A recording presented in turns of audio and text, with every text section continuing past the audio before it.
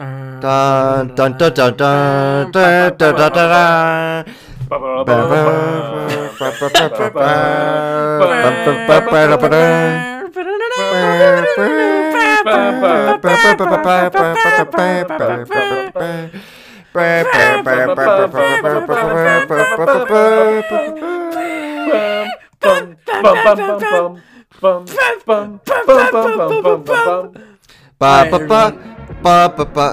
No, well, we'll get to that later.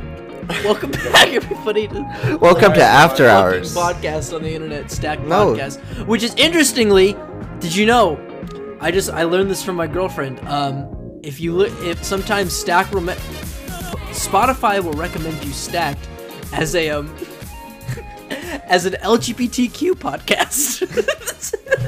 Yeah. Yeah, let's go. Even though We're we're all gendered men. Yep, and straight as a fucking nail. Oh my god. We're allies though. I find that funny that it recommended her that after episode 69 when we all got naked for each other. Maybe they listened and they were like, "This is kind They're of." like, Yeah, oh damn, no, get these gay boys into the LGBTQ. Well, here we are. Hey, it's the best podcast any ally could listen to. Let's just, One could say. because that's what we all are. Anyways, welcome back to Stacked, another episode of After Hours. It's been a while. It has been a while. It's been a while for the. I mean, it hasn't been too long. For After Hours. For After Hours, it has. Oh yeah, it hasn't. When was the last one we did? It was the one that I did where I. Oh, did a Sheldon Sheldon. Salon. That was so Sheldon Salon. fun. That was a good episode. Classic. But yeah, it seems like After Hours is basically 50% our MCU talk show. Yeah. Next, we'll do so- Best Picture stuff, right? Yeah, we'll Oscar probably- stuff, Probably if yeah. it We'll do an matters. Oscar. Next one will probably be an Yeah, Oscars one. let's do an Oscars one. Or a Batman one. I don't know. No, No, doesn't matter. No. I veto. Veto. I don't- Fuck Batman, as Robin would say. His parents died. Spoilers. Spoilers. For who? Who doesn't know Batman's origin story? Yo, Who's listening to the Stacked podcast? Chris's dad. Remember? He just knows Sorry. of a Batman. He just but knows doesn't of know a Batman, his- but he doesn't he know knows who of- Batman of is. Yeah, he knows of a Batman. Okay. But my dad doesn't listen to podcasts, so Brandon's right. Why doesn't my dad listen to my podcast? It's okay. My dad doesn't listen either. That's all right.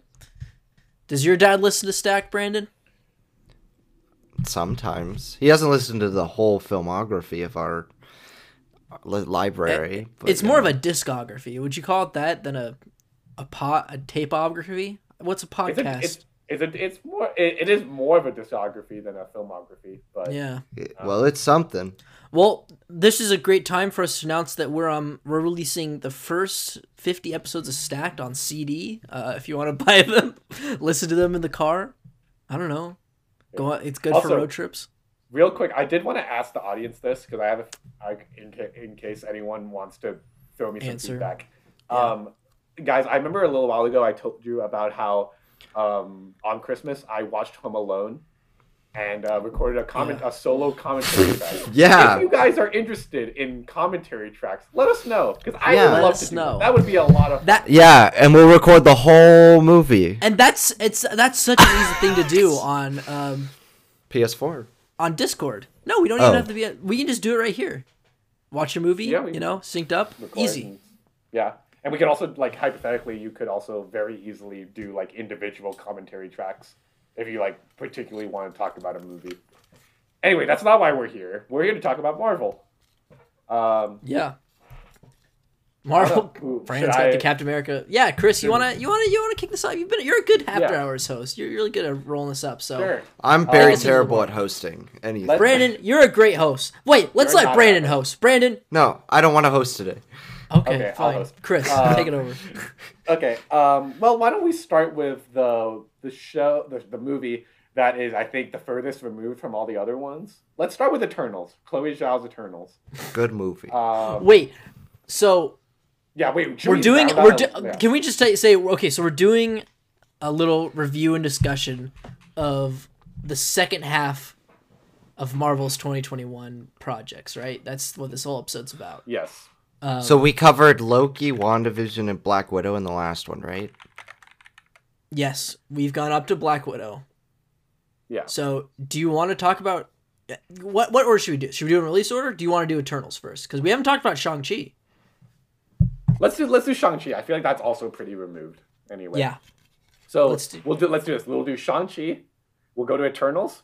We'll do What If, and then am I forgetting something? Hawkeye. Spider-Man? Let's do Spider-Man. Let's do Spider-Man last. Yeah, because that's a big one. Yeah. Okay. Well, yeah. Let's start with Shang-Chi.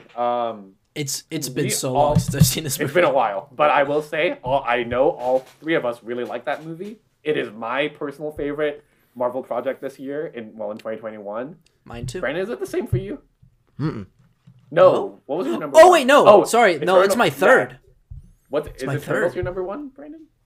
No, I got Loki at number one. Oh right, Loki. Right. Well, But- of the okay. ones we're Of the talking ones about we're talking today, this is my favorite.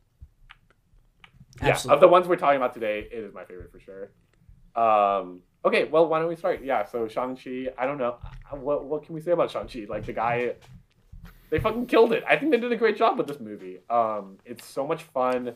They did a great job with bringing forward this new superhero. It is an origin story, but I think they distinguished themselves enough from the Marvel origin story formula to make it at least somewhat new and exciting. The setting is fantastic.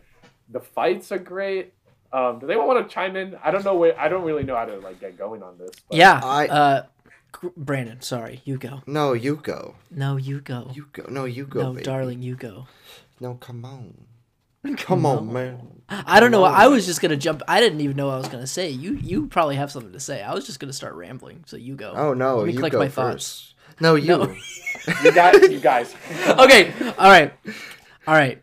Shang-Chi. This was my biggest surprise, I think, of 2021 of Marvel's slate, just because, like Doctor Strange for me, like going into this movie, I knew practically nothing about the character and the world, which made the experience all the better for me in discovering who Shang-Chi is and what is the more martial arts side of the MCU, outside of Iron Fist, which I think is very, its own thing. But I'd love to see Iron Fist reintroduce the character in a Shang-Chi 2 or 3. I think that would be a perfect opportunity, as they are sort of slowly bringing back Netflix characters, which we will definitely get into this episode. I think one of my favorite things about this year. But yeah, this Dustin Daniel Cretton killed this movie. The fight scenes, the choreography is some of the best we've seen in the MCU. The story is so touching. I mean, they got some high caliber cast for this movie. Fucking yeah. Oh my god. Let's talk about Tony Leung. the elephant in the room. Tony fucking Leung. Oh my god. Aquafina. Oh. Aquafina, dude.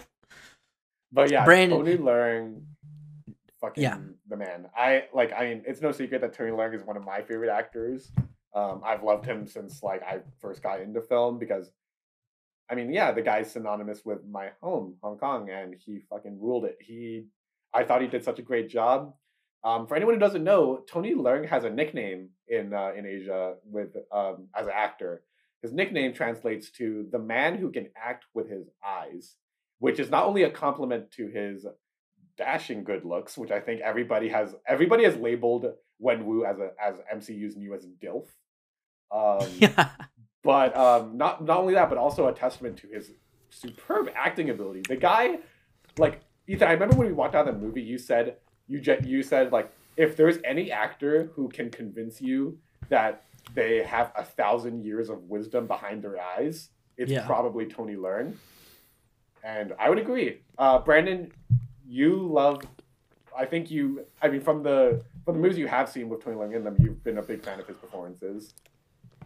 What do you think about his performance as well as just Shang-Chi as a whole? I think he just brings something different to Shang-Chi, in comparison to the energy of the rest of the MCU. I think you can draw parallels to other stories within the MCU that have a similar dynamic, but here it felt oddly played differently. Well, like you think the first comparison you can make is like Ego and Peter Quill in Guardians 2, but here it feels much more intimate because there was more of a father-son relationship to begin with rather than something that was like missing from a person, and they kind of filled in the gaps with a 30-year reunion essentially. Yeah. Whereas here it was like sort of this remarkable father-son story played like Shakespearean, and it worked for me. It really did. I mean, it focused on the personal first before getting into the magical, surreal world that the movie presents in the end. And I think Tony Leung is probably one of the best villains of the MCU. I don't even know if I could call him a villain necessarily because of the way the film plays him. Yeah. And Yeah, the he's way like his just a misled guy. yeah, Big exactly. time simp, let me tell you. Big time simp. That boy was horny. He was horny. 900. He would kill for you. Just I'd letting you kill, know. Let's say. Man. Kill. Kill. Yeah. But yeah, Shang-Chi was great. I think one thing that I did really like about how they adapted this for the big screen is they made the rings more like bracelets and used them. Dude, I watched like some behind the scenes like mini documentary about the film and how they made it, and like one thing that they talked about a lot in terms of the way they would do their fight choreography and integrating the rings into that is that they didn't think the way they approached it wasn't, hey, how do we make these rings look cool on screen? The way they approached it was, hey, how do we use the rings to enhance our already fantastic fight choreography? You know, and like how do we use them as weapons? How do we use them as defensive? And how do we like integrate them as like extensions of the character? You might notice that towards the end of the film, when Wu and Shang-Chi are fighting, Shang-Chi's like use of the rings is a lot more defensive, and Wenwu is a lot more, I guess, shall I say, like, I don't know, confrontational. I don't know how else to describe it, but like you can feel like the rings are extensions of the characters when they're used, and I think they did a great job. Shang-Chi is a really fun addition to the MCU, and I'll just say, like, yeah, he like being like the first like Asian lead role in the MCU. It's really exciting for like I've seen like how much people like all across the world have responded to Shang-Chi because you know it's our Black Panther, if you know what I'm saying. But yeah, you know, it means a lot to a lot of people, and like I'm excited that Shang-Chi is going to be hopefully a long-term installation for the MCU going forward, and I think it's an exciting time. It's a very fun and very heartfelt movie. Surprisingly heartfelt, actually. I feel like it's surprising that it is so fresh. Because we haven't had a true origin story in a while, and it didn't feel. Although there are similarities. What was it an origin for, though? You know, Just like Sean, right? Just Sean, yeah, Sean. And he's not even a titled hero. He's just himself. You know? Yeah, he's just exactly. Shang-Chi. He doesn't have a secret. Secret identity. No, he kind of does though, because he has to use because he was Sean at the beginning, and it's like Sean. Yeah. To me, it sort of felt like sort of how Clark Kent is the secret identity for Superman, where like when everybody knows this. Where it's like he starts out the movie as Sean, this dude who like he's rejected his family and like his heritage and himself, and by facing Wenwu and like the 10 rings and everything like that, he like sort of accepts himself and his heritage and his identity, and that's why he then goes by Shang-Chi, you know? And that's sort of an interesting origin story even in itself of like reclaiming your name, you know? Mm-hmm. And that's just a really cool modern, like I feel like a very resonant thing with people from like first generation families, you know? who are struggling with like wanting to recreate yourself and rejecting your family when you come to America, but like this movie's teaching you like to accept your heritage and find power within that, even if there is like some messed up stuff in it, if there may be, which is like that's super cool. And that's super cool that we have that sort of story told in the MCU, you know? I mean, it also like took so many different directions that I don't think we're used to in the MCU. Yeah. You know what I mean? I think or in this movie, like structurally I knew what the first half was going to be, but the second half kind of surprised me. And you can make an argument that the last 30 minutes of the movie don't really pop like the rest of the film because it does seem a little CGI heavy. But I think it's still remarkable in what it's able to accomplish and surprising and subverting audience expectation with like a smaller, more personal story. Mm-hmm. No, yeah, absolutely. I think Shang-Chi is like a really, really fun and really exciting addition to the MCU. I don't think anybody like. I feel like largely this film was very well received, and yeah, I think everybody's looking forward to seeing what Shang-Chi does going forward. I mean, spoiler alert, but in the post-credit scene, he's pretty much like immediately brought into the Avengers because Bruce Banner himself says welcome to the circus or something like that. Yeah. And welcome to the Avengers. Also, real quick, I do want to bring this up before we move on to our next thing, but Awkwafina is a lot bigger of a role in this than I thought. Yeah. Is she gonna be an Avenger Archer now? I don't know. I can't honestly, she went that's with him. that's one of my least favorite parts of the movie is like how much they relied on Awkwafina sort of to step up as a hero and why she's joined. It doesn't really make any sense because she like just learned how to use a bow and arrow. Like, I don't know. She's just there to be Shang-Chi's support. I mean, it's cool to have like supporting characters, you know, like it's a good platonic male-female She relationship. seems more like Ant-Man's friends, you know, like Luis, and she's more like a Luis character to me. But, I think it's a little bit more meaningful than that because her character is like representative of male-female platonic relationships that are like so absent in Hollywood film. Now it could turn into a romance. I'm not saying it won't. I hope it doesn't. I hope it I hope it doesn't either. But yeah. Very cool. But I think it works. I agree though that it does feel shoehorned in at the end that she goes with them. I don't know about it. I wouldn't mind if she was there. I mean, I just wish it makes sense why she would go with them, but I just hope they don't make her an Avenger. You know, like she was there with Shang-Chi when Wong came to go get them. So of course maybe a West Coast Avenger, but not an Avenger. Damn. Okay.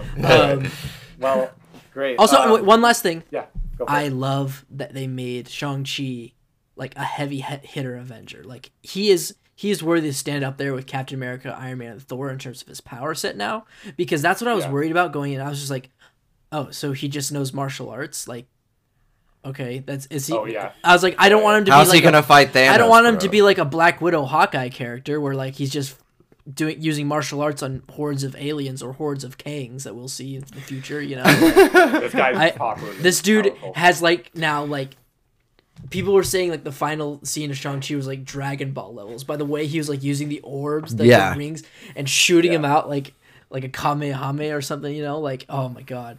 Yeah, I am very excited super to see cool. how they go with them going forward. All right. Yeah.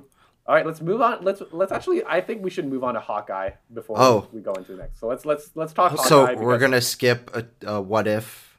I think we should do what if before we do Spider-Man because there is a slight. Oh yeah, and then, I forgot. Yeah, and then Eternals. But we'll get to that. Yeah. But let's do Hawkeye. So does anyone want to start us with Hawkeye? Solid show. Show. Yeah, fun show. I'm a big fan of the David Aja series. So, seeing that it was marketed a lot, taking inspiration from that series, and like, how Clint is betrayed in that comic run, left me a little bit disappointed, I must say, in the series, just because, I sort of miss sort of the substance and stylization of that I thought I was going to get here by its marketing, but it does present like a very interesting dynamic between and it brings in a really fresh new character in Kate Bishop, you know, and her with Clint Barton. I think that's what this show was all about. This was establishing her as the new Hawkeye and like this new relationship between the two, and I think in that sense it did succeed, you know? Mm-hmm. And then of course it did something that just made me so very happy. It brought back boy, one of the MCU's greatest villains, Wilson Fisk, Vincent D'Onofrio as Kingpin. I would say I feel like he was a little misused and underused in the show, but the potentiality is there, you know? I think he's going to come back in a big way and be a huge heavy-hitting force in the MCU. So, I'm excited. What do you guys think? I think for me, like, Hawkeye was a very, like, it was surprisingly refreshing for me to watch Hawkeye, because I think for a long time now we've been dealing with these much more like cosmic, mystical, like very heavy, big, like giant scope, like Avengers level threats. And then now we're like, hey, we're back on the ground with this character, and I think they did a great job with it. I was surprised. I was like happy to see that like Hawkeye finally got a little bit of time to like develop his character a little bit. It was nice to like, maybe it was not like nice to see, but like it was. I'm glad that they developed him in the sense of like you see how much the events of the previous movies has affected him physically. You know, with his he's now like partially deaf. And like he also has like some emotional damage from what has happened in his life, like not only as Ronin, but also just like coming to terms with what happened with Natasha, and just like how the Avengers have like affected the world and stuff like that. And like, I mean, it says it like it says it all when he goes to see the Steve Rogers play on Broadway. The look on his face is just like, I mean, that's everybody's face when they're watching it, because it's the cringiest thing. Yeah. But I think they did a great job with making him feel more human and like kind of developing him more. A nice introduction to Kate Bishop. I definitely it did take me a little while throughout the series to warm up to their dynamic, but eventually I think they kind of found their footing a little bit better. Yeah, I don't know. It wasn't anything particularly special to me. It wasn't like a series that I'm going to be like, oh, I got to rewatch that. But like, I thought for what it was fine. And it came out in the holiday season. So yeah, for me, I don't know. It was perfectly fine for me. And that's all I wanted. And that's what I got. So yeah. Brandon, do you have anything you want to add about Hawkeye? I think it's a good show. I don't love it. I think, like Ethan, I think it does leave you a little disappointed in terms of like what it sets up and then what it ends up being. I think these MCU shows have had a hard time sticking the landing. I think that's the biggest issue I've had with all of them. Is that they've all... I think WandaVision's is overblown because everybody was expecting something that thematically just didn't make sense. And Loki's is great, though. Loki's is good. Loki's is good, is the best one. That one's amazing. And then the other two shows, one we haven't mentioned yet, and Falcon and the Winter Soldier, both have decent wrap-ups, but like they are really hammed up. Like there are a few things in both of those finales that make me go, huh? Puzzle pieces forced together and make you go, yeah, what? All right. This was either put together too quickly, and I think that's because these MCU shows are just figuring themselves out. This is the first time Marvel is attempting true TV, and it does feel cinematic, which is great. And I don't hate that, but I think there is definitely some good in there. I think they have good chemistry. I think episodes 3 and 4 are some of the best MCU television we've gotten. I think that's where the show should have more focused in on. Not saying I don't like Kingpin's introduction. Yeah. But I feel like if he was going to be a presence in the show, having him be the main villain constantly throughout would have worked so much better. And having Echo just be like a henchman that is, turning good by the end would have made thematic sense. But they shoveled too much in there. To me, there was a sorry, go ahead, Ethan. No, sorry. To me, it just feels like Marvel they're struggling through this problem of how do we get our viewers to come back week to week, and it seems like with these first shows, their sort of formula for that is we need to set up this main villain that people lose their minds over by the time the show's over, you know? They did that with WandaVision, Loki, now this one. They did that in Falcon the Winter Soldier 2 with the Power Broker, you know? And I'm tired of it, you know? I don't think it's good setup, but it's so formulaic. It's good setup. Like... I think it worked really well in WandaVision and Loki because those were more mystery shows, where this one did not need to be a mystery, I feel. Neither did Falcon, you know? Neither did Falcon, you know? So, I don't know. Even What If, to a certain extent, makes a little more sense, but it doesn't work as well. That's not really a mystery, though. That was just like, they just had that last, you know? I don't know. Yeah. We'll talk about What If later, but yeah, I'm done with reveal villain at the end of new costume, either penultimate episode, and then have them defeated in the last episode, you know? Yeah, it would have been nice. Yeah, you guys are right. I do think the series does have this problem of like, it is overstuffed. There's a lot of like going on that's like, feels like by the end it's kind of like inconsequential towards what's really going on here. Like, I mean, okay, so you have like Bishop, you have Bishop's mom, and then you have like the fiance, and then you have Yelena, and then you have Hawkeye and what he's doing. You have the guys in the what's it? So Tracksuit Mafia, Echo, and then you have like her brother? Is it her brother? Kazi is like her friend and like a student. Like apparently he was like the kid she was playing karate with in her origin episode. Oh, right. Oh, yeah. Okay. And he just was raised in the same system. Yeah, so like it is overstuffed. There's a lot of good in there, and I think they could really play with some of that stuff. But there's just a bit too much, and I think they bit off a bit more than they could chew in 6 episodes. Yeah. Yeah. But other than that, though, it's a fine series. Like, yeah, I enjoyed it. I think it flirted with gritty, which I really was hoping that it would go more deep into, because especially episode 3, like.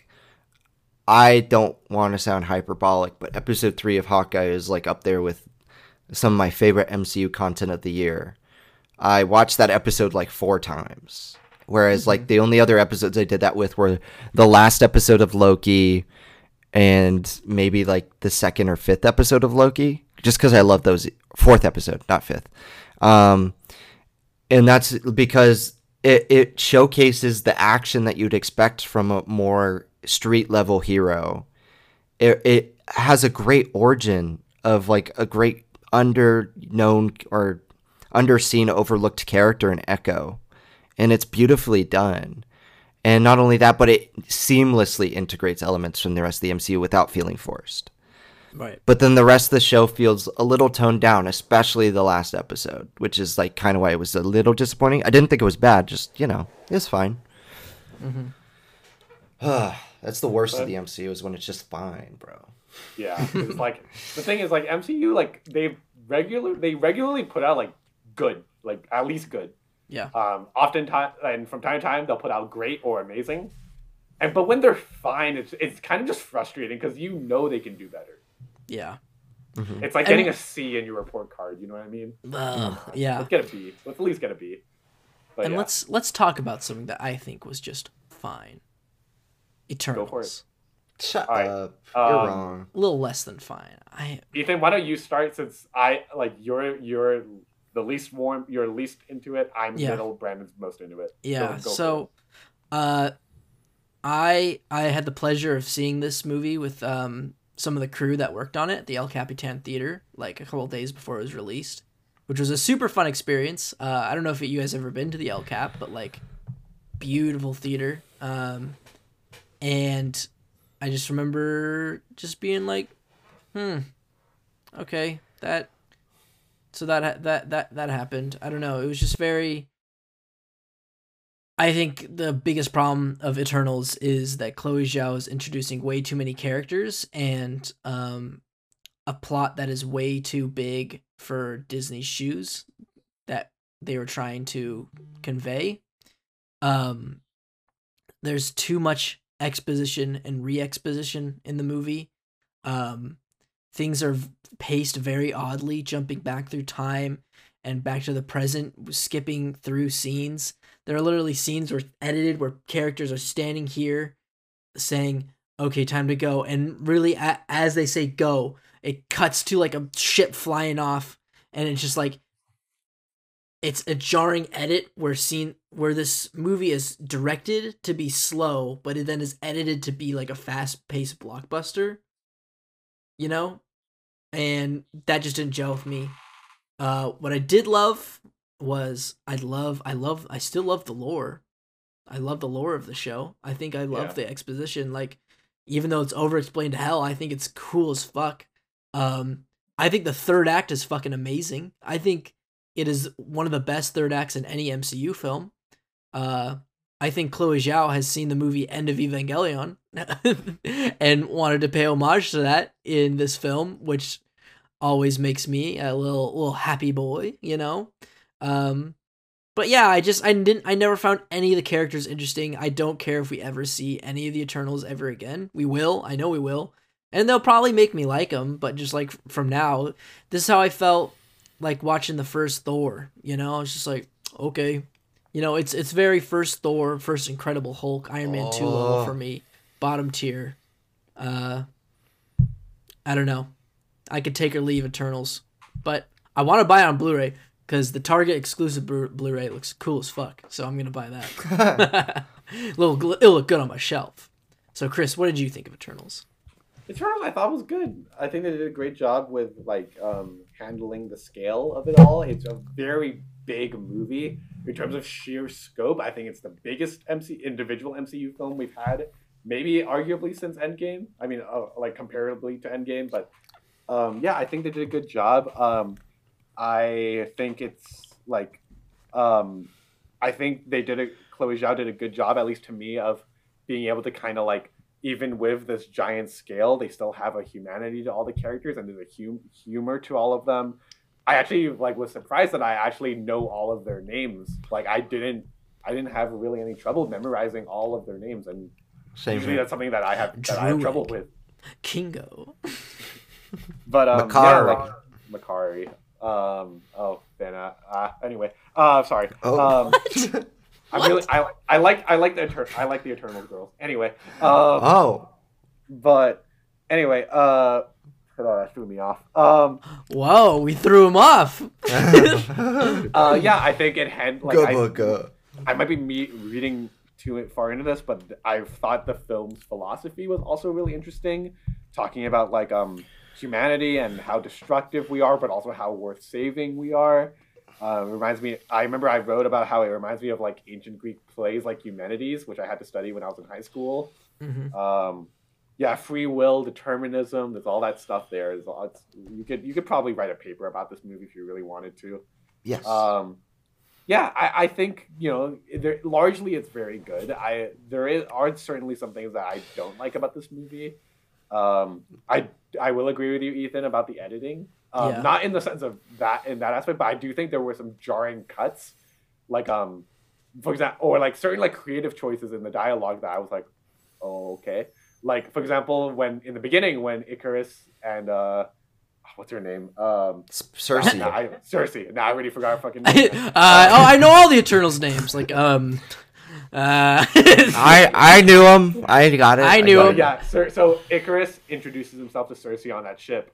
And they go up to the window. They see Earth for the first time.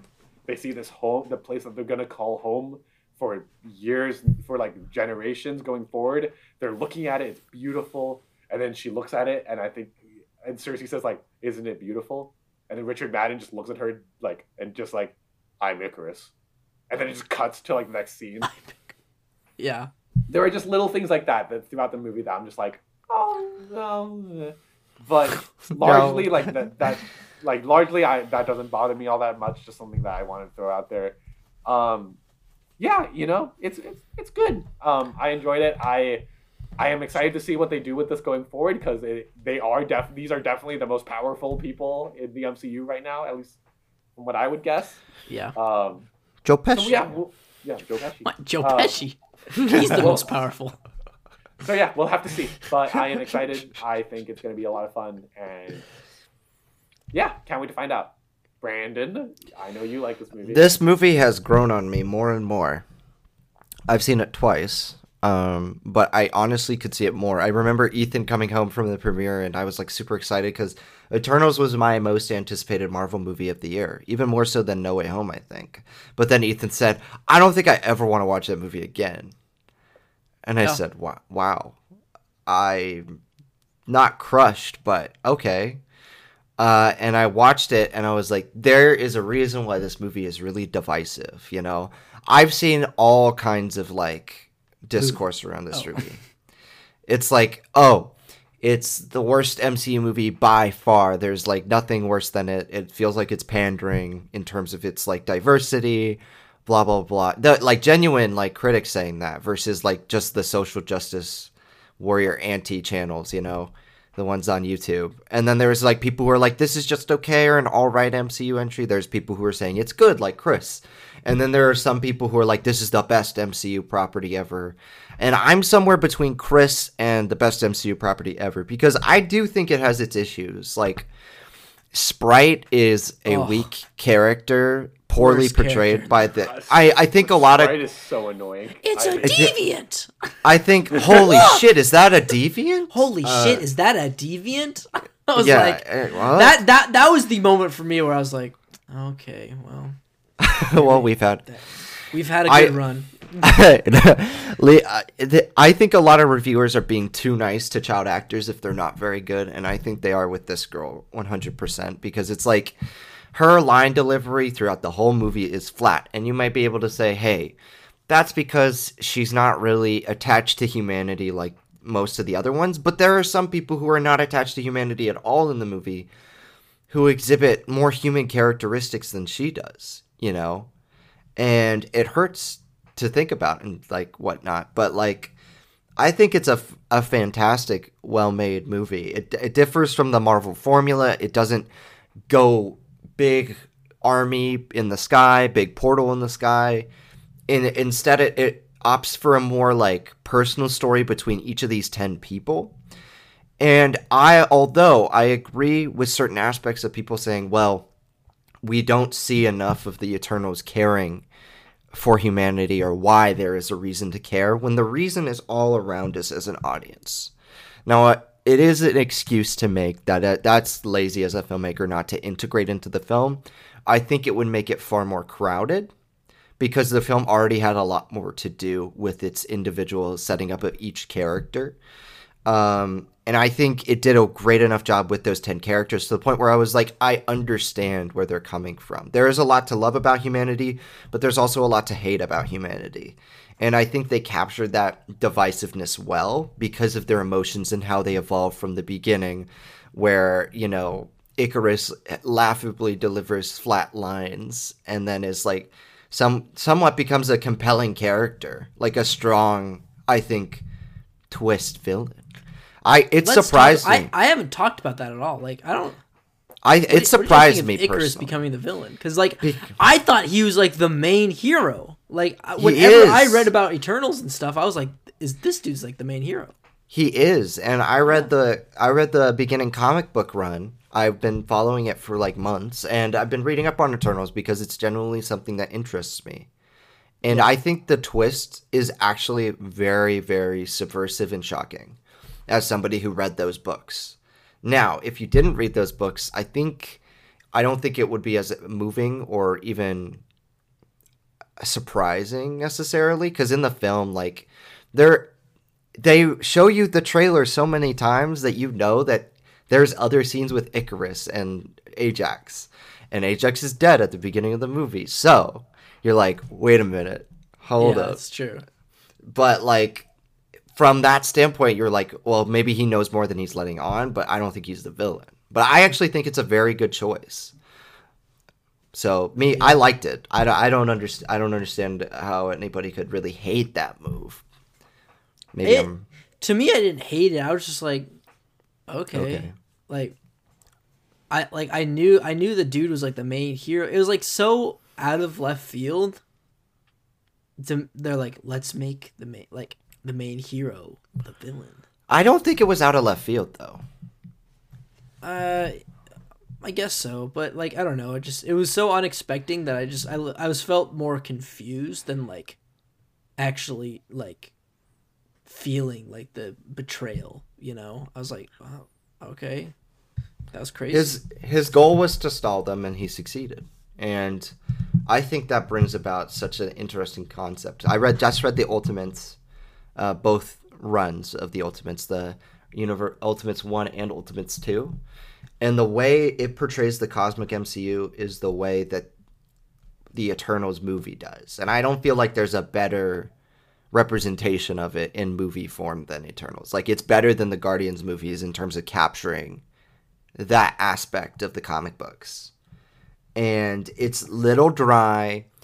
Yes, I agree with that critique, but I actually kind of like it because it sets it apart from the rest. And to get such an alien director to blockbusters like a Chloe Zhao, whose work, like, you could see how, like, Taika's work would translate to the MCU, but we were all talking about how is the Eternals going to even look before there was a trailer and or poster for the movie, you know? We were all like, how is this going to look?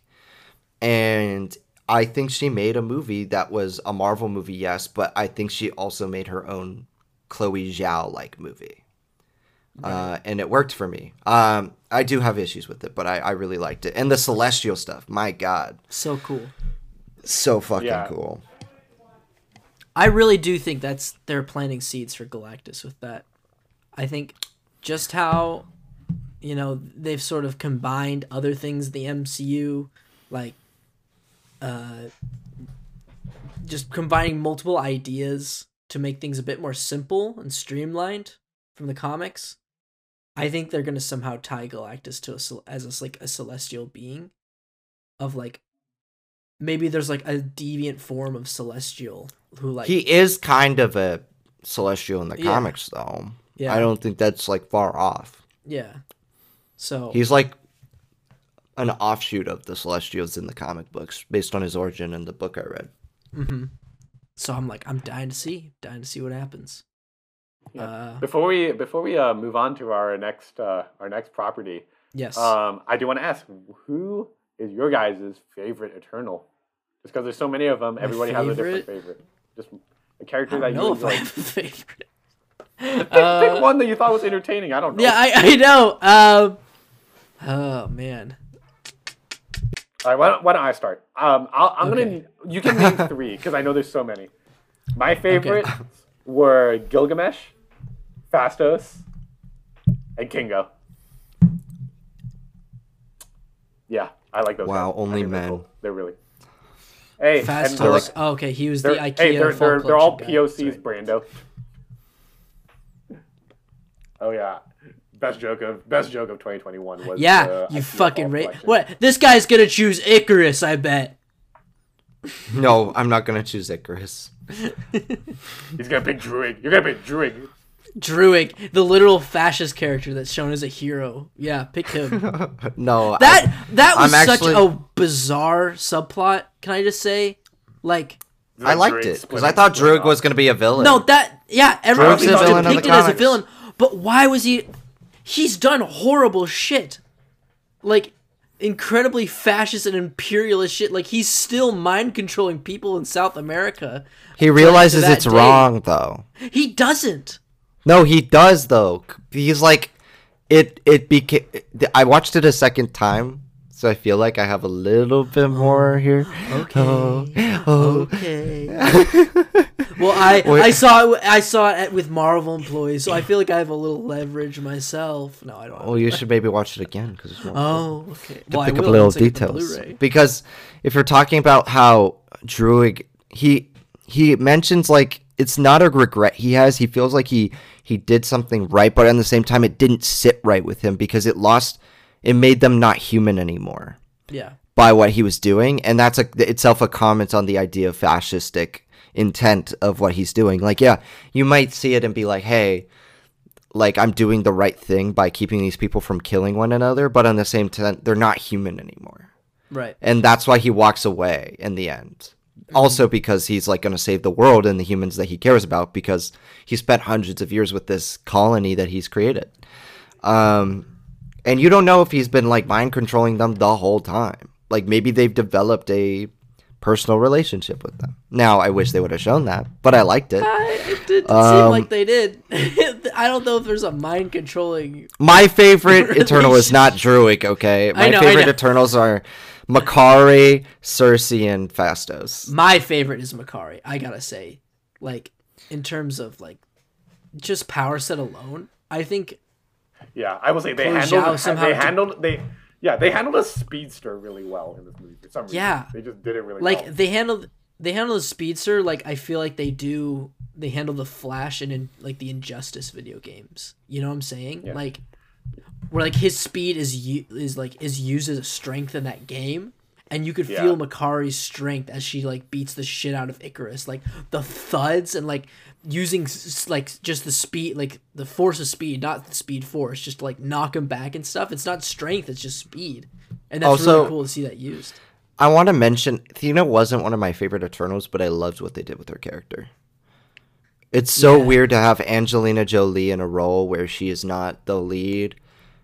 And I don't love Angelina Jolie as an actress, but I loved what they did with her character and making her like mentally incapacitated, but she found her way on her own through her grief and through her pain. And I love that because it is a very human thing to put somebody through. It's like, I don't want to lose my memories and thoughts of what is and who I love.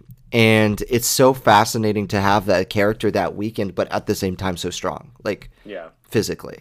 Yeah, so I will agree. That's true. Before we move on to What If, one last thing. Sorry, we should probably talk about the post-credit scenes. Let's start with the ones with Kit Harington when he sees the sword. I don't think it's a secret that he's Black Knight and Blade.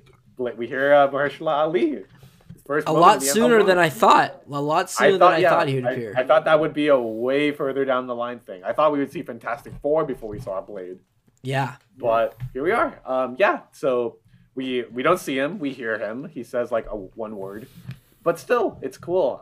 It's nice to see all of that. I think this also presents a really exciting thing for the MCU because Ethan, have I told you guys about my theory about how Spider-Man will eventually meet the Eternals? Like what that pathway looks like?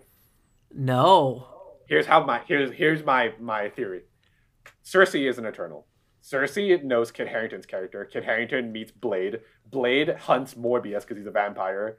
And Morbius, via Spider-Verse, meets Tom Holland. I think that's just a weird connection that they're going to make eventually. That is a weird connection. But I don't know. I just think it's cool that they're finally developing like the Midnight Suns corner of the MCU. Yeah, the dark side of the MCU. Yeah, so we're getting that with like Moon Knight. I think Blade's going to appear in that. Probably Black Knight again, you know. We're probably going to get Ghost Rider soon. You know, Werewolf by Night. Ghost Rider. Starring Gail Garcia Bernal. It's going to be fucking dope. And it's just something new. They always are able to find a new corner to tap into, especially now that they've acquired all the Fox characters. Yeah, it's so cool. So there's no limits except for what the Sony. It's literally just what Sony has now, and like I mean, they partner with each other. Yeah. For Spider-Man at least, so you know we'll see. Super cool. Cool, and all right, Harry Styles is in the MCU. What do you guys think? It works for the character. I remember the character. I could see him as Star Fox a little bit. I remember the character from the comic books, where he was in the Infinity storyline because obviously he's brothers with Thanos, and he didn't really do much in that one. But based on his character in the comic books, this is like the best casting they could do, honestly. Yeah, get a really hot guy who's very charismatic. Yeah, charismatic hot guy, and I mean, I don't think anybody would disagree that Harry Styles is a pretty charismatic hot guy. So we'll see. Ethan, what do you think about Harry Styles? I don't know what they're doing. I don't either. That's Pip the Troll. Patton Oswalt is Pip the Troll. That was cool. That's kind of cool. I love Patton Oswalt. People are saying that's going to be a thing for Guardians 3. I think it could be, but that movie is already overstuffed as it is. Same with Thor 4. Thor 4. Both of those movies feel overstuffed already. So it's So like, what are they doing? So at the end, they're going to go fight other Eternals. Is that what they're doing? it's implied. Okay. I think like it's hard to really pin down where they're going with each of these characters because, and that's what makes it so exciting because with Shang-Chi you kind of know.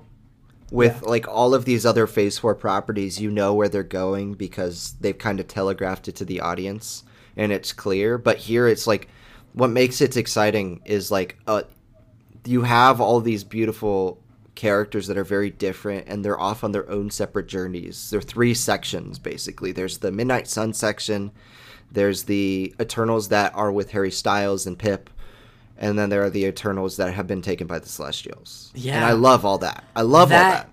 That ending. Dude, Woo. his hand is so fucking scary. It's so big. Like, seeing that in Yeah. IMAX, like, genuinely, I think I leaned back in my seat because I'm like, whoa. Yeah, it is. I saw Eternals in Dolby right in front of the screen. Like, I saw Dune, and I was just like, oh. I felt like I was being taken in by them. I was like, what did I do wrong? Yeah. All right, boys, let's move on to what if. Yeah, we got like let's keep it a little faster through what if so we can get more time for Spider-Man because we're running at like 50 minutes right now. Yeah. So quick Ethan, what if takes because the show doesn't really. Yeah. What if? Pretty neat idea show. I think the execution, especially towards the end, was a little missed the mark just a bit. I don't think this should be a show with an arc, a continuity. I think it should just be like the Twilight Zone, just an anthology series. That's all I want from it. You know. I agree.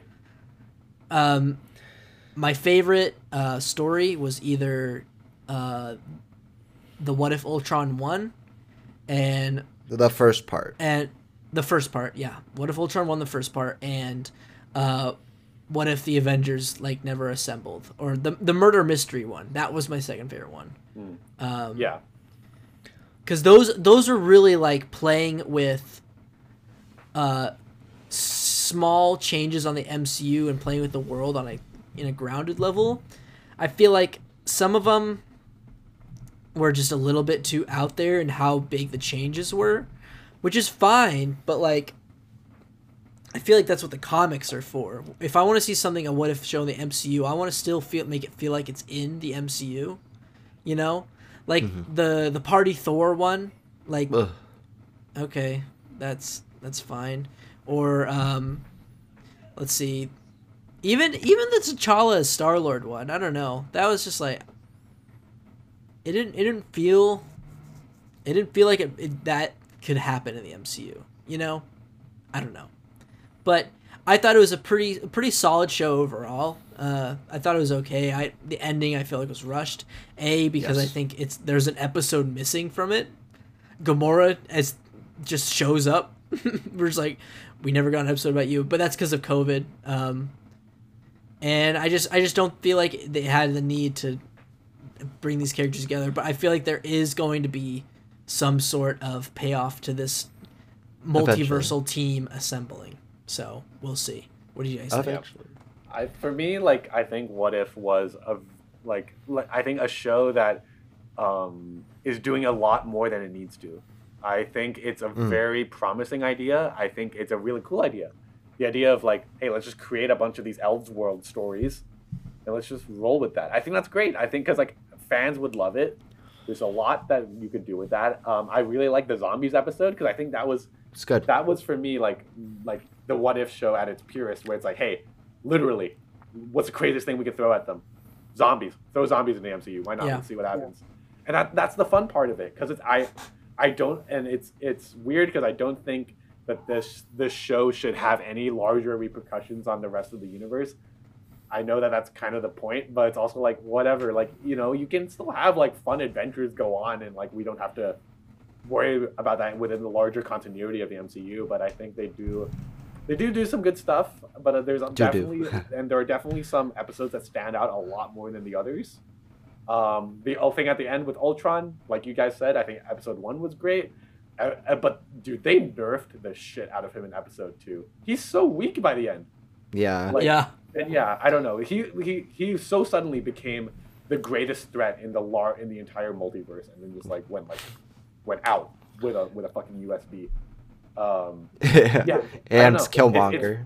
Yeah, and it's fine. It's light. It's fun. But I wish they would just stick to it. Keep it simple. Anthology series, like Ethan said, like Twilight Zone or Black Mirror or whatever. Yeah, Brandon, you? Even like the comics, I loved the What If comics growing up because it gave us like there's the 616 continuity if you're reading all the older Marvel comics, right? That was a very long running series until they decided they could actually reboot it in like the 80s and 90s. So like when they got around to like, oh, we've killed all our characters and we've kind of developed everything further, they were like, what else can we do? And in that time they developed like What If. And those stories always are fascinating because they remind me most of what like the MCU or the Marvel comics can do with their characters that is so creative. And it's more than just like swapping origins, like the first episode of the show. I think this is by far the worst of Phase 4 has had to offer yet. I think there are 4 great episodes of this that stand out. The Doctor Strange one, which we didn't mention yet. I forgot that one's so good. It's very good. We have the other 3 that you guys have mentioned. The first part of the finale, which was really, really cool. Then you've got the Zombies episode, which spun off its own show, and it's also a very good episode. Does the comic run justice, I'd say. Just not as gory, which is fine. It's animated. And then there's the What If the Avengers Died, That's a great episode. Ethan and I both were like, now that's what If should be when we watched it, because the first 3 episodes or first 2 episodes were like, they're fine, but like we talked about when we were talking about Hawkeye and Falcon and the Winter Soldier, it's like sometimes fine doesn't cut it, especially when you're just consistently producing 7s and 8s out of 10s. And we're big fans, so you're gonna get that out of us as long as you tell us a good story and have like enough to communicate there. Also, pacing of the show is very whack. The way episodes are structured, at least certain episodes, it's like they took a 90-minute movie idea for a What If and then they condensed it to 24 minutes. And then it felt like they were rushing beats, like just to get to it. That would parallel the movies in some way. And the best episodes were the Doctor Strange one because it didn't have to do that. Mm-hmm. And the Zombies episode, which didn't really have like that sort of formula. The finale was different in its structure, but it felt that way in the second half, so I'm kind of not including it. And then the Avengers one did feel very similar, like it was jumping too quick. But those 2 episodes did really well with the pacing, but the pacing threw me off, and the animation was a mixed bag. I love the action and the way certain characters looked, but I don't know about the way the mouths moving looked. I thought it looked poor. You know what they should have done? They should have done it like Spider-Verse. Different universe, different kind of animation. I think that's a good idea. I think that would have been way That would cooler. have been nice. But I think like what they did for incredibly hard. Visions. That would have been like what they did for Star Wars Visions, which I haven't seen Different yet. Visions. I don't know. Yeah. Well, since Brandon brought it up, Doctor Strange. Yes. Why don't we jump right into Spider-Man: No Way Home, and We're just gonna skip to the. Let's start to the very end because may as well. The post-credit scene of Spider-Man: No Way Home is basically a trailer for Doctor Strange Into the Multiverse. Sorry, Into the Multiverse. Multiverse of Madness. Multiverse of Madness. Into the Multiverse. Whatever. Yes. Good title. So yes, he's in that movie. Assuming that's him. Supreme Strange. It probably is Supreme Strange. Yeah. So What If has large repercussions for the MCU. Mm-hmm. I don't know. Do you guys have anything you want to say about that trailer? I'm excited to see Scarlet Witch and Doctor Strange interact. I don't know. It just got me excited. That's about it.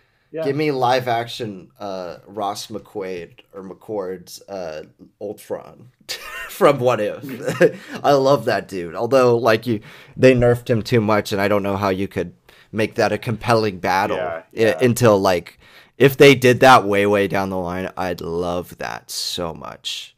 Awesome. That also, the thing that also explains why What If is, like, voice actors changing. You could, like, totally bring in other actors to play Avengers as just variants, which is, like, MCU has effectively gotten rid of any plot hole by introducing this multiversal element. And I'm excited for this movie, but I'm scared now because of No Way Home. Because I like the movie, but I'm very lukewarm on it. Very lukewarm on a lot of things. So I'm scared that, and starting to become cynical about what the audience wants. And I know that shouldn't affect my opinion of the art, but it is starting to. So yeah. Well, let's dive into the meat of Spider-Man No Way Home. Who wants to start? I don't even know where to begin with this. Okay. Well, I guess why don't I start with I thought the movie was good. I really enjoyed myself. I thought it was a lot of fun. As a lifelong Spider-Man fan, you know, growing up with Tobey Maguire and you know, being in my adolescent age throughout with Andrew Garfield, and now into my young adult life with Tom Holland, it's a journey. It was a great journey. It was really. I mean, okay. Well, let's start with. Yes, they are in that movie. Spoilers. The leaks were true. We should have said at the beginning of the episode we're spoiling all of this stuff. I'm pretty sure. And now maybe we said that. I don't remember, but yeah, I think I remember we talked about this, about how, like, my experience with watching this movie, unfortunately, was very largely damaged by leaks, spoilers, and I think the world over theorized about this. We did too much talking, and by the time that it happened, it was expected, and I wasn't surprised. And I know I'm in the minority. I think all of us are in the minority in the sense of, like, we liked it. We didn't love it. Yeah, we all liked it. We didn't fall in love with it. But yeah, so I thought it was really fun. The adventure itself it's a big love. This movie really is just a big love letter to you know, Spider-Man, like, as a whole, not only as a character, but, like, the generations of Spider-Man fans. There's a little bit of everything for people to enjoy. The villains are great. I think no one would disagree that Willem Dafoe gives it his all in this performance. I think he really carried it with this. Certain actors, I think, stood out a lot more than others. I did laugh at knowing that the actor for Sandman and Lizard did not make it for the shoot, so they just revoiced it and used recycled footage, which I don't know about you guys, but I've seen those. I know those movies like the back of my hand, so I recognized the footage that they used. Yeah, I don't know. It was fun. I had a lot of fun. We'll get into the ending of that movie in a little bit once we give our initial thoughts, but I had a great time. Yeah, it's a fun adventure, you know, like, I do wish I went into that movie with less expectations and less knowledge about what could happen, because I think that really affected it. But looking back, great time, fun time. That's all I wanted that's usually all I want out of a movie, and they delivered, and I had a good time. I don't know which one of you guys wants to go next. Brandon, I go because I don't want to. You have an interesting journey with this film. I do. I watched this movie. I was really excited for this movie, and I'm not a big Spider-Man fan. But the idea and the anticipation for this movie got me. Like, it got me, and I was, like, determined to see this movie without spoiling as much as I could. And there were stuff that I saw that got out before the movie, but I didn't click on any errant links. I kind of figured that certain things would happen, but it just didn't surprise me. I actually really liked the first half of the movie, which is, like, an unpopular opinion. Like, I'd say a lot of people are like, the first half of the movie is really bad, and then the second half is actually really good. And that brings it up for them. But for me, I think the first half of the movie kind of highlights this character's journey in, like, a beautiful way. It's very grounded and small scale. I love seeing Tom Holland's Spider-Man, like, grapple with like his own mistakes, meaning they're not real mistakes, but like the way that they're presented to the public, they are. And I think that's so interesting to see Spider-Man unmasked in this world, because he is the only character with anonymity in this universe. And to see that taken away and have him be like a minor is something more interesting than like a Tony Stark, who can obviously handle it with like press, you know, how he can handle the press. He's a playboy. And seeing that affect his friends and family is really interesting. His college admissions, I would have like loved a story focused on that as like a small scale thing. But when he does go to Doctor Strange, it does work. It still works for me that they open up this multidimensional rift and he has to fight these cosmic bad guys that are like parallel universe versions, right? And they're all great in this movie except for Lizard and Sandman to an extent. But I think they all work there well. But then as soon as it starts to get to, I know it's quintessential Spider-Man for him to help them and have that boyish optimism, but it just did not work for me the first time I watched it. The second time it worked slightly better, knowing it was coming, but the tonal switch that happens feels so jarring and out of place for me. It feels like it's getting serious dramatically, and then they hit the pause button on the dramatics for like about 15 to 20 minutes. And it's like all comedy and stuff. And then as soon as they get to Happy Hogan's condominium and Doctor Strange is locked up in the mirror dimension, that's where the movie started to lose me. And with the audience reaction, my God, did it ruin the movie for me the first time we watched it. And that didn't happen for Endgame or for Infinity War. I think I know why.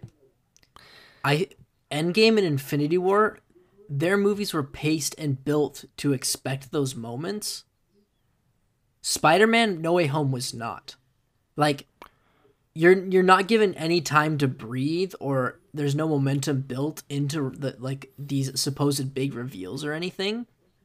So like when Matt Murdock shows up, like they just go at it, and you can't hear what's going on in the scene because people are cheering. You know, if you want to build something that's like that the filmmakers know is going to be super monumental to the fans and the audience, make it that, you know, make sure there's room for us to breathe when those moments happen.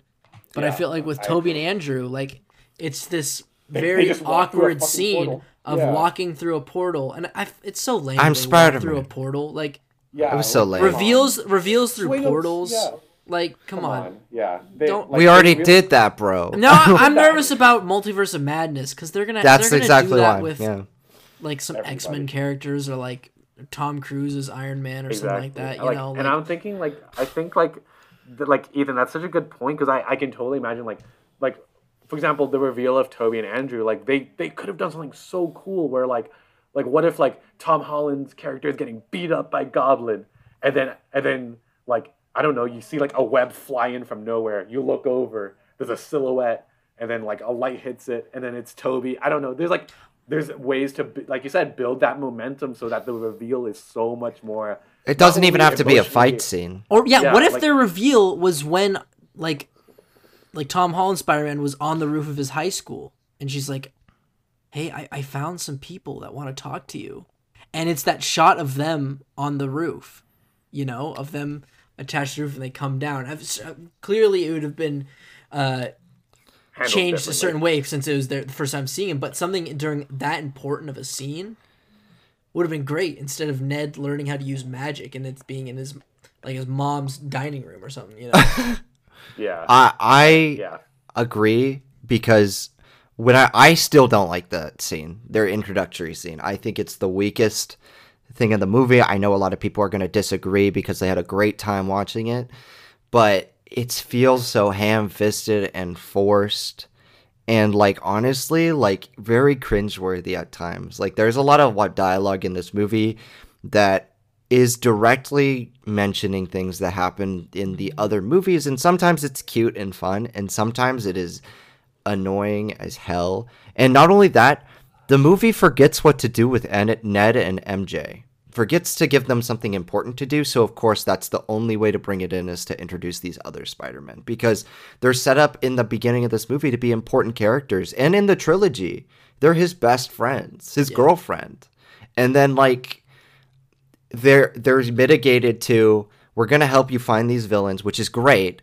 But then they disappear, and then they're like, we want to find Peter, and then they summon him through magic via these two alternate persons. It feels so, like, lazy, and I feel like contrived. I know Ethan says it's a little too strong of a word, but it does feel like that to me, where it's like they wanted this to happen, and it's very cool. Like, I love certain aspects of their interactions with one another. It's very cool to see alternate versions of these characters, especially ones we grew up watching, hang out together. But that moment for me just did not work. Like, the stuff that worked for me was when they were on the Statue of Liberty. I think that stuff was really good. I don't think the science stuff was that great, and I didn't think the Ned's grandma stuff was pretty good, but like the stuff on the Liberty was good. But I am glad that we got more than just action sequences with them. I agree with that. Yeah, the rooftop scene with them is pretty good too. I was fully expecting they would just be in the third act battle, and the fact that we got like 3 like solid scenes, three not solid in terms of quality, but 3 solid like actual scenes with them before where they're talking. Where they're talking, and then like a scene after that's good. Okay, it may seem that I didn't like this. Toby should have died. It maybe it seems like I didn't like this one. I actually thought this one was great. I find it really interesting that what I love the most about this finale to this origin trilogy, like. It's the origin, bro. This is the origins. This is the MCU origin story for Spider-Man. Yeah. Like for the first Spider-Man, it took 1/3 of a film, for him to become Spider-Man. This took 3 movies. We really got to spend time with Peter Parker before we get to know him as this iconic Spider-Man that we know. Not just 3 movies, Ethan. Keep in mind we have Civil War, Infinity War, and then 6 movies. 6. 6 movies. Wow. Yeah, it's incredible. Like, that last scene, I think everybody, even if you're not like the biggest fan of this movie, like will agree that last scene is fantastic because it does such a great job of not only resetting things and giving us something fresh to look forward to in the future, but ties up the knot a little bit and makes things like a nice little bow at the end to be like, all right, that's the end of this story. Let's go on to the next one. And they can do small scale stuff. Exactly. Too. Like by the end of the movie, he moves into his apartment. Reminds me a lot of Tobey Maguire's apartment in his Spider-Man movies. Yeah. He builds his new suit and swings out into Rockefeller Center in New York City during Christmas. And when that music is swelling, I remember like being struck by this moment of realization where I realized this was all one giant origin story where Spider-Man fought Thanos before he really became Spider-Man. And I don't know, there was something really inspiring about that and kind of exciting to know that like we're gonna get more of this, but also it's not gonna be the same. But that's good, and I don't want it to be the same. We've had enough of the home shit. Yeah. Also, the home titling is fucking annoying.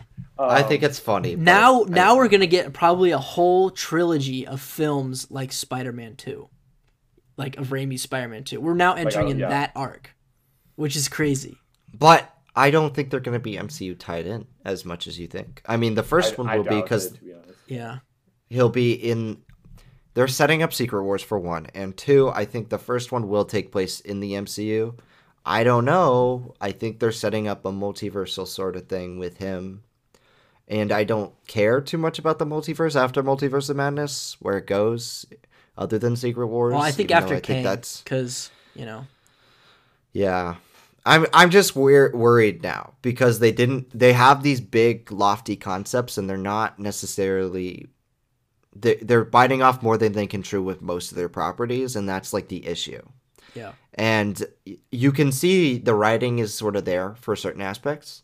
You can see that their action is most definitely there. It's the MCU, for God's sake. And their characters are there, but there are aspects of it that they're like missing, I feel like. Mm-hmm.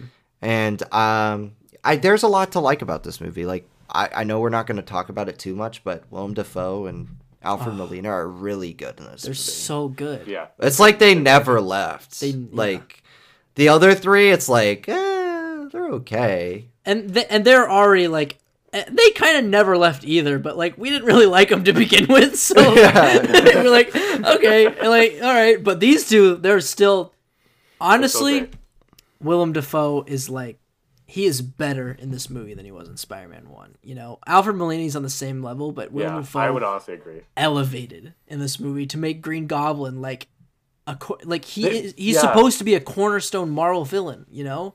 Yeah. And he proved that in this movie, that he is like a cornerstone MCU villain for the villain that created Spider-Man the way he is, you know? Even if Aunt May's death didn't work for me, his role in the movie did. 100%.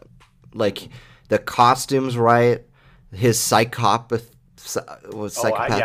is great. Yeah, like, I think it's so good. Like the what's it, Dr. Jekyll, Mr. Hyde kind of thing. You know what I mean? It's played just as well as Raimi did it in his movies, although there it felt more like he was like directly playing with that Jekyll and Hyde, whereas here it felt more like nuanced, you know? It didn't feel Shakespearean. It felt like a split personality, like the movie like, Split. You can feel like Norman's remorse when he snaps back into being Norman. Like there really is a split personality situation going on here. Yeah. And I think that's great. That brings a lot of humanity to Goblin as well, because it's like you literally two people living in one body and they shift on a dime, and I think that's really great. Yeah. Super, all right. Anything else you guys want to throw out for Spider-Man before we close things out? One thing that I like that this film does is like, that I also think Spider-Verse does, is it takes this really cool formal element of utilizing the multiverse to pull out the iconography of Spider-Man outside the frame of the film and discuss it with its audience. I feel like it does that a lot in this film, by questioning what does it mean to be Spider-Man, and eventually we understand what that is by the end of the film, sort of as a reflexive question it acts upon itself because of the last two films and how they were sort of received by by like fans who didn't really see that as their Spider-Man, but like, okay, so let's take back what it means to be a Spider-Man and let's move forward with that idea, you know? And they use that in a reflexive way of pulling him out to really take a look at himself by seeing different versions of himself and different versions of versions of villains from an alternate universe. And like, I just think that's so cool to have a multiverse story as the final thing to sort of set Spider-Man on to a path to being the Spider-Man that has become a cultural icon, you know? And like, it's amazing. Just like Spider-Man, the Amazing Spider-Man. Super cool. Andrew Garfield is really good in this. The ending's really good. Venom's in this movie. What more could you want, I guess? Yeah. What more? It literally is like you literally. I don't know if it's physically possible to ask for more from this movie. It brought a lot. It didn't disappoint in the traditional sense for me. I just think they fumbled a lot of the execution. I don't think they fumbled putting these characters in. They succeeded in doing that. That's a fact. They put them in. I think they just fumbled the execution. But it's not a bad movie. It's just mid. It's not mid. You gave it 3.5. That's good. It's mid-bottom MCU. Mid-bottom MCU. I would still... I still think it... I don't think it's going to age very well, if I'm being honest. I think it will. Once we sort of see Parker's arc play out more, we're gonna look back at this movie as like, this was a big moment in his like life, and that's gonna be, it's gonna be like Age of Ultron, where this is gonna have big ramifications for this dude's life, but on a more personal scale than like a more of like a, say, political one in terms of the Avengers relationships, you know? Well, then I have rated them the same, and I would probably put them together. Yeah. Yeah, well, there you they're go. very similar movies. Yeah, they kind of are. Mid, do too much. Okay. Yeah. All right. Alrighty. Well, that's 2021 of Marvel. We talked about them all. I'm super excited about next year. Next year. What is everyone's most exciting. anticipated? Is it Doctor Avatar Strange? 2. Avatar. No, 2. of Marvel. Avatar 2 is so exciting. Avatar 2? Yeah. Yeah, it's so good, dude. I'm so excited. I'm Of so Marvel, you assholes. excited. All right, Not let's Avatar know 2. what's coming. What is coming out next year? So Thor. Doctor It's my most Strange. anticipated. Doctor Strange, Miss Thor, Marvel. Moon Knight, Thor, She-Hulk, Black Panther. Black maybe. Panther 2, maybe. I don't think so. Werewolf that's by it. Night Yeah, think that's and the Guardians Holiday Special. and Guardians and I Am Groot. That animation. Who cares about that? Who cares Hey, about that? it's gonna be top. Watch you put that as your top 5 by the end of next year. What? No. Just you wait.